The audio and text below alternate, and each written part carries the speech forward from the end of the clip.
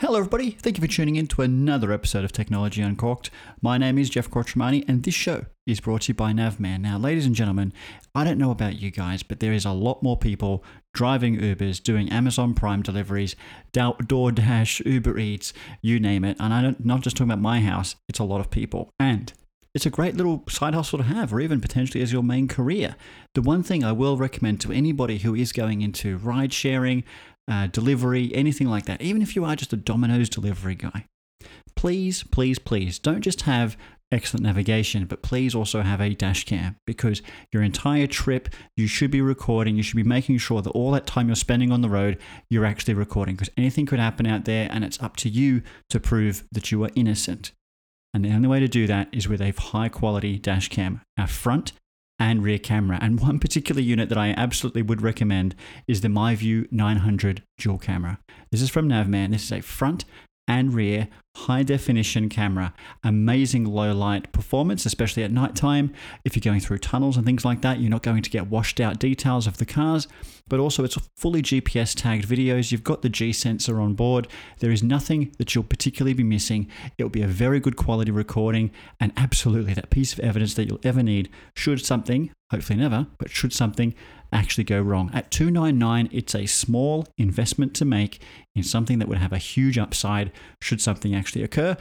But obviously, let's just keep those deliveries coming, keep everybody happy, especially me on a Friday night. Jeff loves his DoorDash. Moving on, let's get on with the show. Ras ma' Jeff Quattromani, Multi-Australian min Sydney. Tech expert Jeff Quattromani. Jeff Quattromani, thank you very much from Sydney.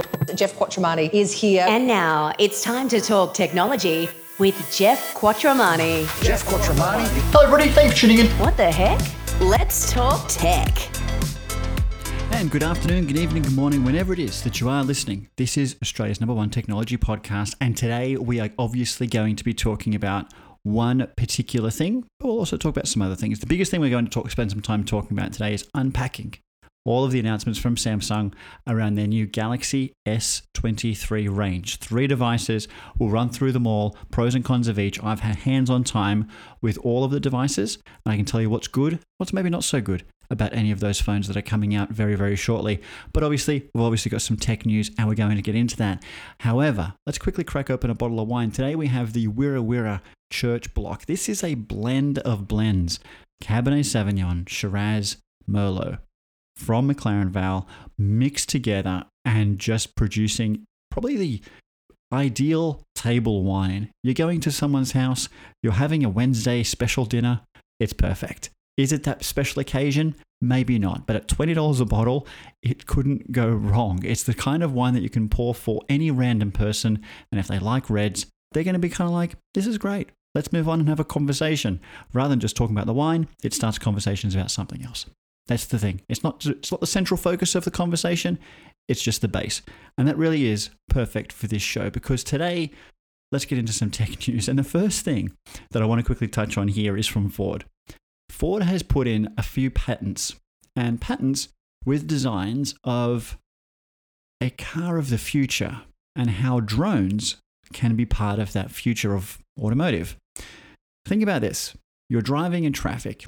You're sitting there and you're thinking, I still need to get my morning coffee. I'm stuck in traffic.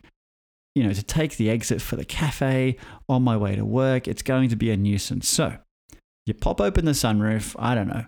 You press a button and the drone is deployed from the car. The drone makes its way to the coffee store, and perhaps through your car infotainment system, you've told it which coffee store to go to and you've placed your order. The drone is on the way.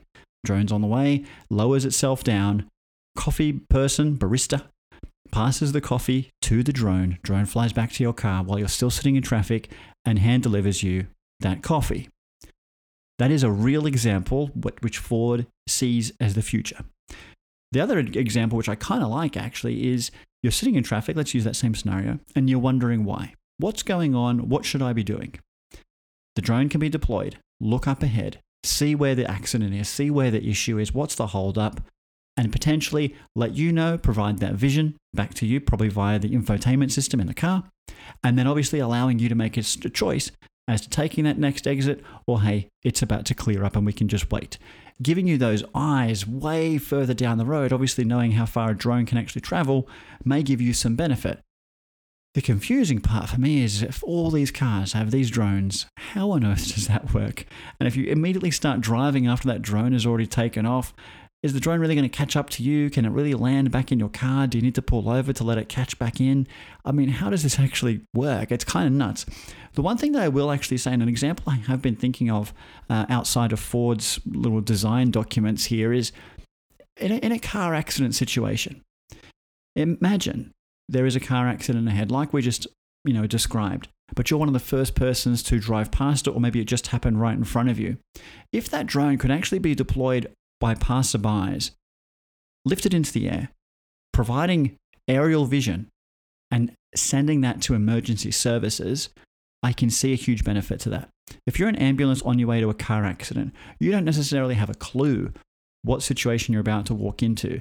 But if a drone has been deployed ahead of time from passerbys, whatever the case is, that gives them eyes on the scene before they get there. It might tell them, is there immediate injuries? Is there things we need to worry about? Are there any hostile people around? Anything we need to be concerned about?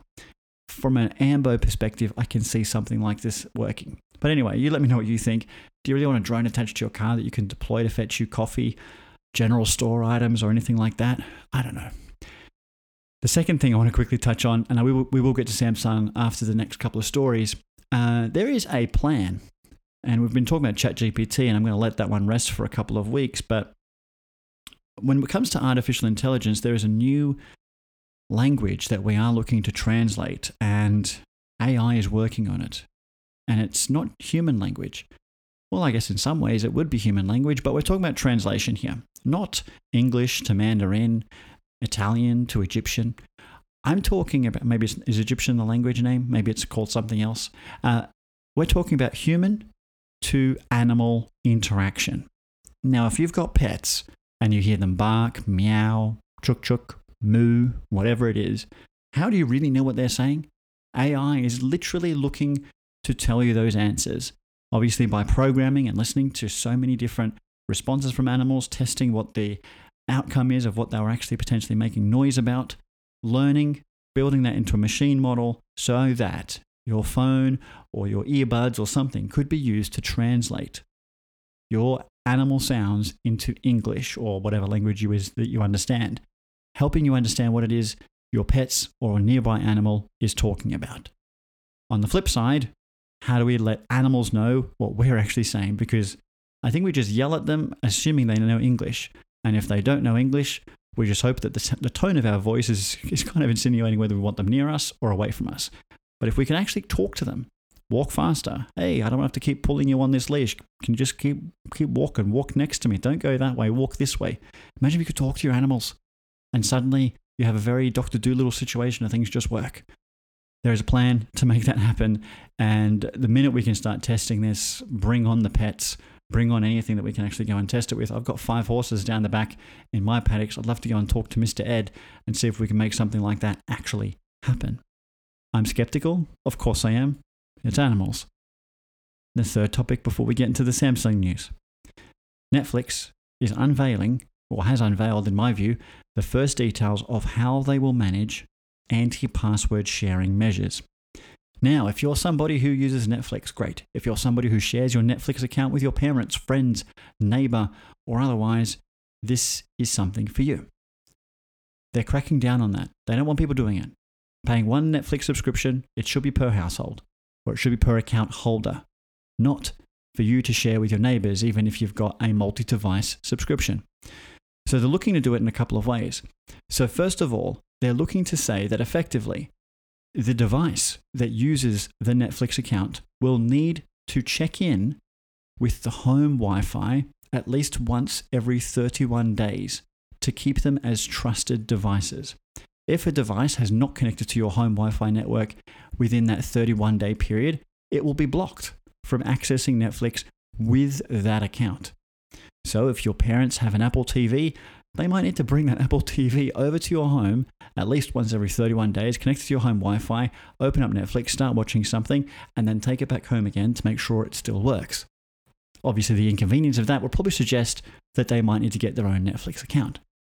We've spoken about Netflix tiers before, and this is going to be my biggest recommendation to anybody.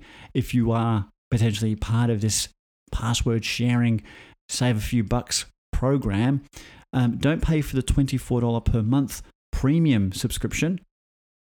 Bump down to standard or basic with ads. And if you're that person who's been sponging on it for free for the last year, 2 years, 3 years, whatever it is, consider the amount of savings you've had and pick a plan that just works for you. And if it's not worth anything to you, then don't use it. It's that simple. The idea that we even have to worry about this discussion is kind of bizarre, and it kind of makes me a little sad that there are people who don't want to spend the $7, $8 per month for Netflix. They would expect to have it for free because, hey, if my son, daughter, mum, dad, neighbor, uncle has decided to pay for it, then I should just be allowed to use their login whenever I like. Well, not really. That's not really how it should work. So that's a quick tip. It looks like every 31 days, those devices will need to be connected to a home Wi-Fi network, and being the home Wi-Fi network, to actually make sure it's a trusted device. Now, the other thing that I'll quickly touch on there in that space is, well, what if your Wi-Fi name is the same as the other Wi-Fi name? Would that potentially trick Netflix into thinking it is in that home network? Apparently not. It won't be using Wi-Fi names or SSIDs. It will actually be leveraging the IP address of the home that it is connected to. So that's something to consider. You can't just have the Wi-Fi name the same as wherever you go. It's a bit smarter than that, a little bit more sophisticated than that. So something I was thinking, and something they've already obviously thought of themselves.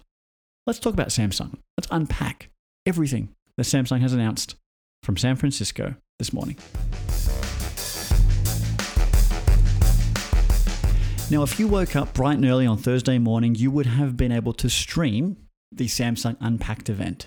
And if you missed it, that's literally what this podcast is all about, is helping you get informed without having to sit through that press conference. Now, I had access to information and the devices ahead of time, and that's allowed me to record this podcast, so it's available to you the minute that I was actually allowed to talk about anything to do with the S23 announcement. Now, the Unpacked event is something we're starting to get used to. It's very annual. It's almost on the same time every year.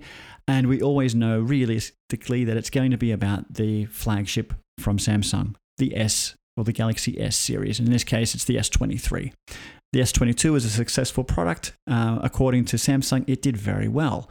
Now, I say very well, but especially considering the pandemic and the impact of inflation that it's having on people in terms of spending, people being more conscious of how much they spend on a smartphone and how often they replace them.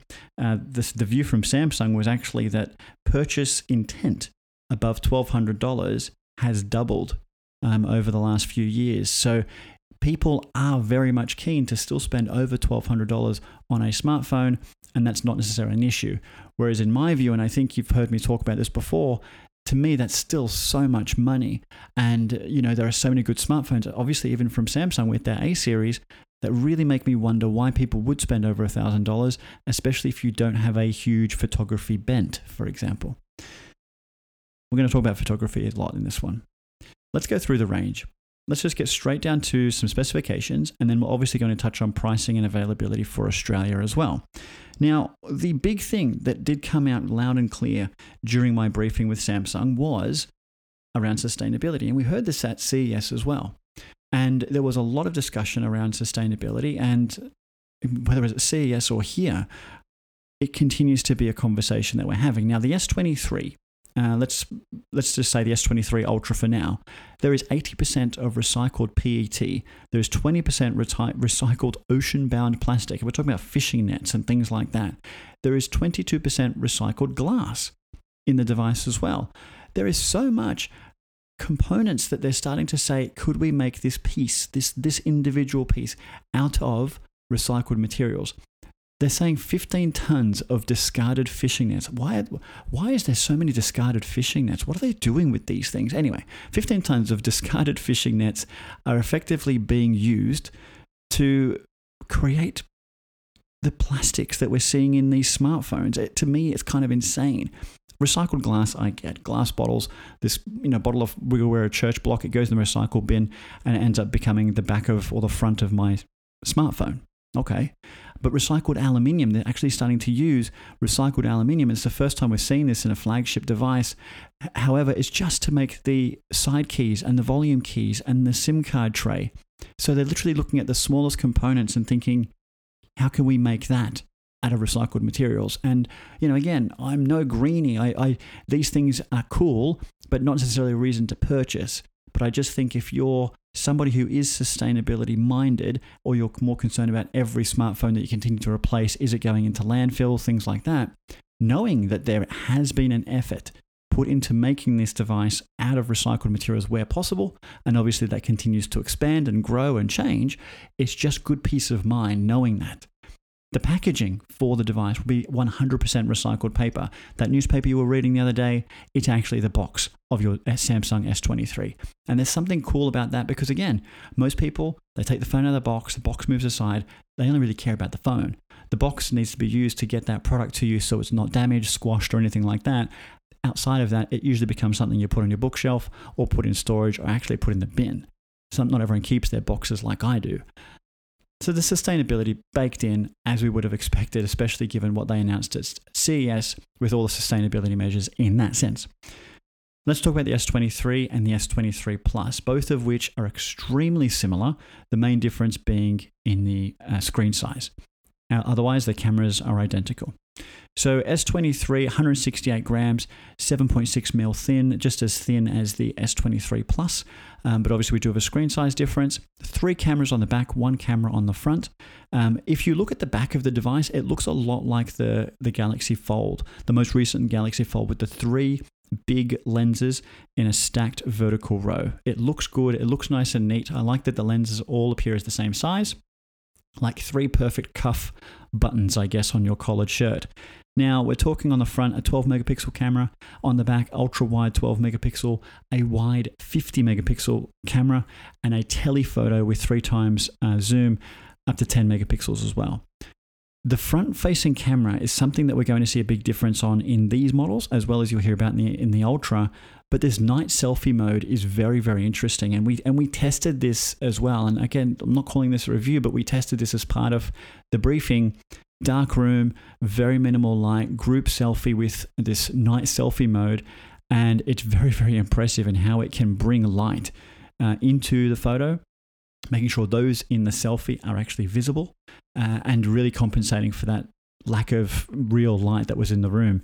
There's also night portrait photography using an amazing autofocus to still identify where you are, still create that beautiful sort of blurred background effect, even if it is at nighttime. So you can imagine, with a few lights behind you, you would have these big blooms of light appearing behind you in this blur, which would actually look quite amazing in terms of night photography with the selfie camera. So it's very, very cool. So the front-facing camera is very good. We do talk about a 50 megapixel camera on the back. I mean, it's kind of crazy to talk about that. There was a lot of conversation around they say nightography. I say night photography, but anyway, there's a lot of ways you can describe it.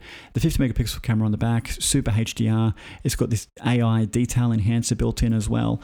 A lot of these things you probably need to get hands-on to appreciate and to actually test. And I'm looking forward to running all of these phones through some good photography tests, especially at low light and nighttime, because I tend to be taking more photos at nighttime sometimes these days. I don't know what it is, but obviously if you're a younger crew, you're heading out a lot, you can see why night photography would be important. The S23 6.1 inch display. The S23 Plus is a 6.6 inch. I didn't think it was a big phone, and it's interesting. The plus size phones feel normal to me, and I don't know if it's because I'm using the Pixel 7 Pro so much these days, which is a similar size to the S23 Plus. 6.6 feels pretty good in the hand these days. Colors, black, green, and the green is awesome. The green looks like an army green. If you drive like an army Jeep, it's the perfect phone to go with it.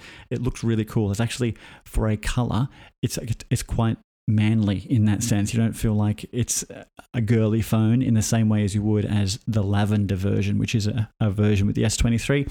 And there's also a cream, which to me the cream looks more white than beige or anything like that, but they've called it cream. Now, base storage on the S23 is 128 gig. It then goes up to 256 and 512. The S23 Plus starts at 256 and then jumps to 512. So you've got a different base model storage on those two devices. That's the biggest difference. You've both got wireless charging. You've both got wireless power share, being able to rub two phones together to share battery charge.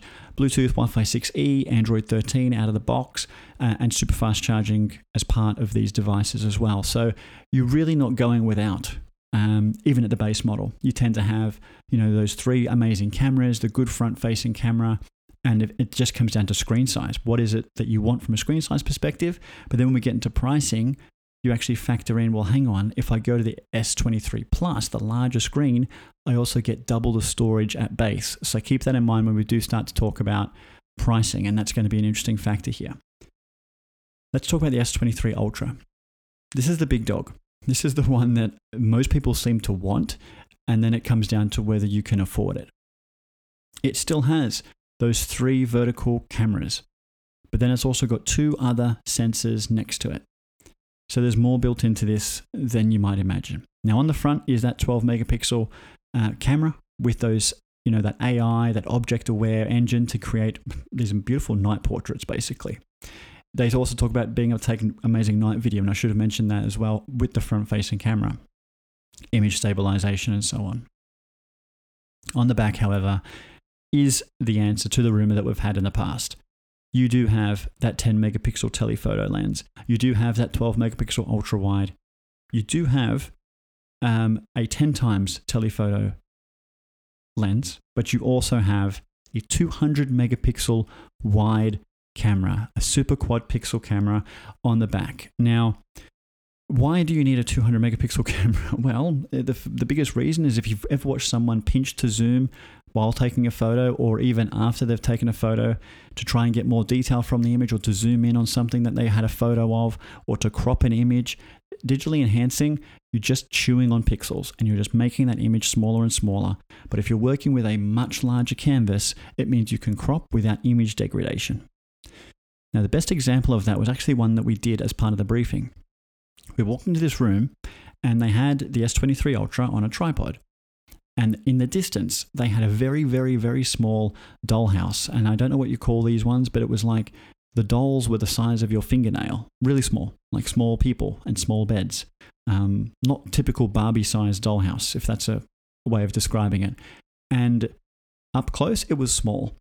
You take a photo of it from about 1.5 meters away with the 200 megapixel camera, and then you zoom in and you pinch to zoom and you pinch to zoom and you pinch to zoom. And then you start to realize why 200 megapixels makes sense, because the little doll that was sitting on the bed 1.5 meters away could have ended up looking more like a portrait once I did the zoom in. And when you think about, and I don't know why we didn't take this outside, maybe because it was an unreleased product, but if I was to take a photo across the city, if I was standing at the Park Hyatt and I wanted to take a photo of the Opera House or Centrepoint Tower, which are both at distance, I could actually pinch to zoom, crop to zoom, whatever you want to do with that 200 megapixel camera, and really get as if I was standing right in front of it, almost making it look like I was on the ferry in the water in front of the Opera House instead of being on the shoreline. And that really means that you could take much better photos from a distance, whether it's at a football game, whether it's at a kid's recital, whatever it is. It no longer matters just how close you're physically standing to things. With 200 megapixels, you can really enhance the heck out of those photos to make sure you're as close as you would like to be. The other thing that they talked about was, with this particular camera, was not just around night photography for selfies. They talked about this astrophotography type experience where being able to take photos of people who stargaze, people who normally would look at the sky and know that that is Pythagoras's theorems of stars. I don't know what they're called. But if you had things that were in the sky that you want to take photos of, and they're stars and they're in a formation of something that looks like a tiger, you would be able to do that with this phone. And not because of the 200 megapixel camera that can pinch to zoom, but because of how it can do longer exposure, greater stability, and to a point that you could take amazing shots with this. Now, again, we couldn't test that in this experience. It was daytime. They showed some photos of one of the guys there who had done some photos and actually looked really, really good. Now, where I live, I have a lot of, I don't have a lot of light pollution.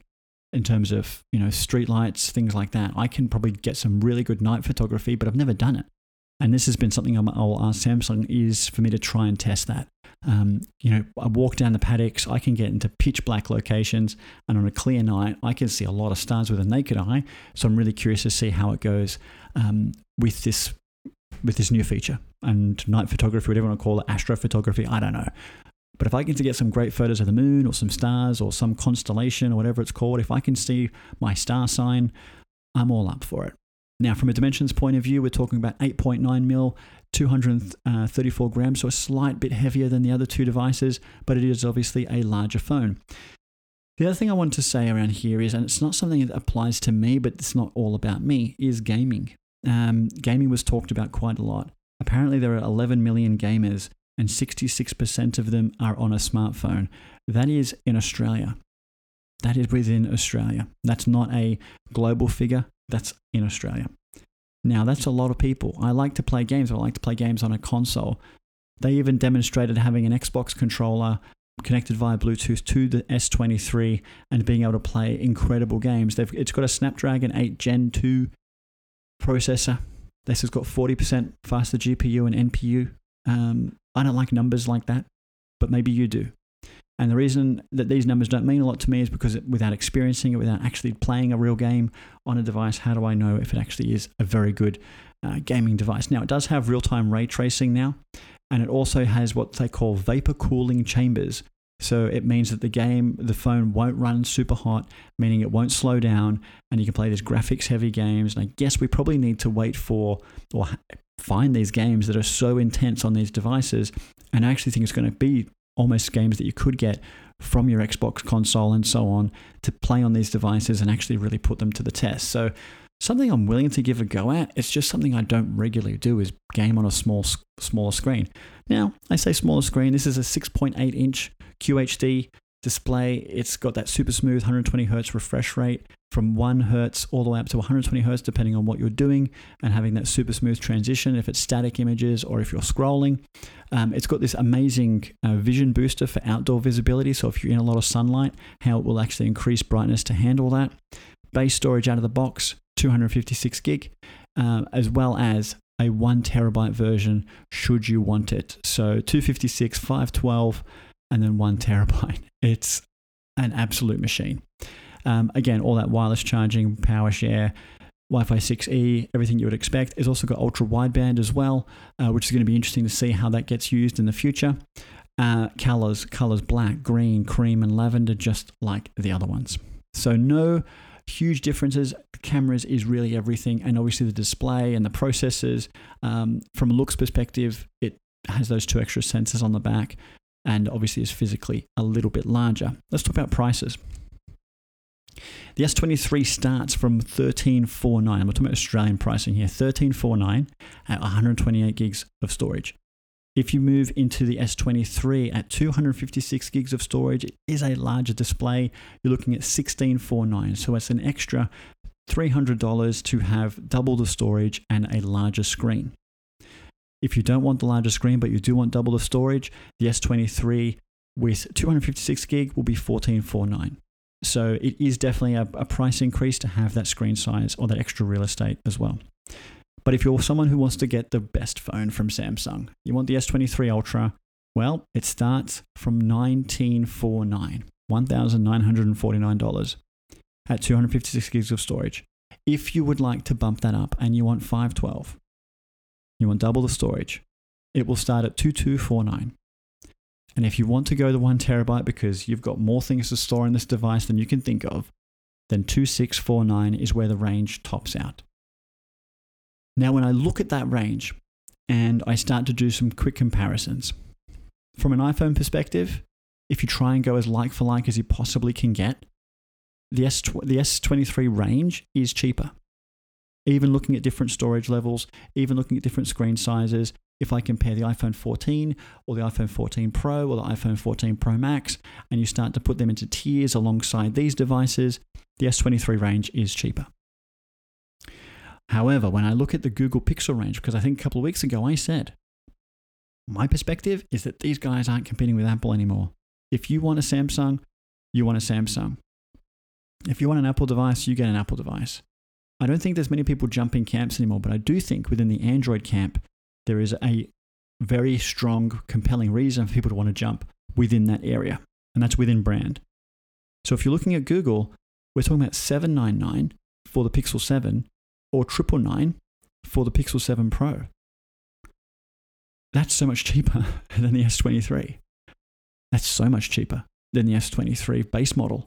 And I think the photos that I've taken on the Pixel 7 Pro continue to surprise me. The features that Google continues to deliver on these devices continues to surprise me. So I am busting to try the S23 Ultra, to put it side by side with the Pixel 7 Pro and really draw those comparisons. Really try and understand why someone would spend so much more money on the S23 Ultra or any of the other S23 devices. And it could come down to things that I don't normally do. I don't normally do astrophotography. I don't normally take night selfies. These are things that I would have to purposely test side by side to really fully understand. I don't game. I need to start doing the gaming things. So it's really to me to try and look at these devices and go, why? Why would somebody do this? Why would somebody spend that money? I put that on me to come back to you and tell you that. So they're the three devices, S23, S23 Plus, and S23 Ultra. Pre-order from the 2nd and launch on the 17th of February. So pre-order on the day you're listening to this, and you'll be able to pick it up on the 17th. Honestly, really exciting. I am excited by this, and I'm excited by the advances in the photography, something you can't appreciate until you actually test it. We can always talk about numbers and things like that, but we need to actually test it and understand it. That small hands-on experience that we had in Sydney was interesting, and it did give you a bit of a sneak peek as to what it was going to be like.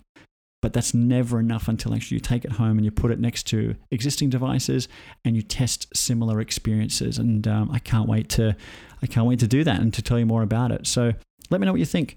Does it swing you?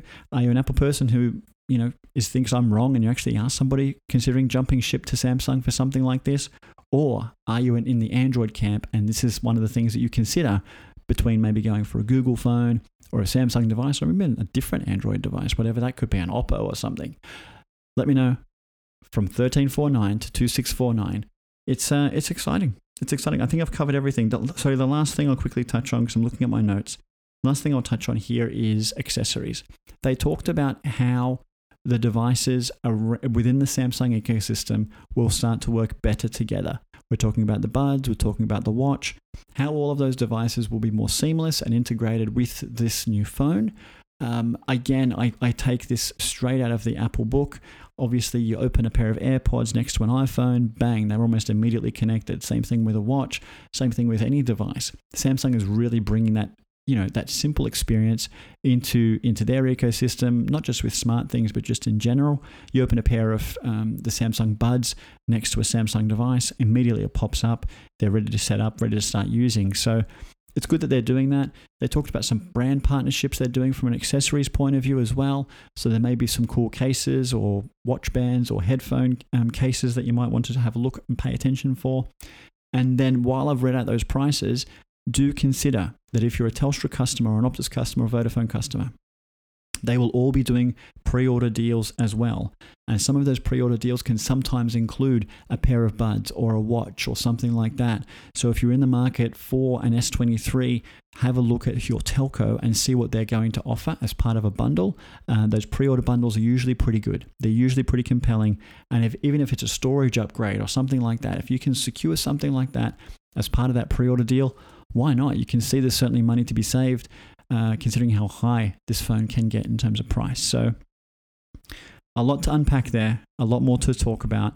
I can't wait to do that with you over the coming weeks. Thanks for listening. Thank you for downloading. Any questions, please do send it through and I can try and tell you whatever I can, either before you pre-order or before you place an order once it is available in the market. Speak to you soon. Bye-bye.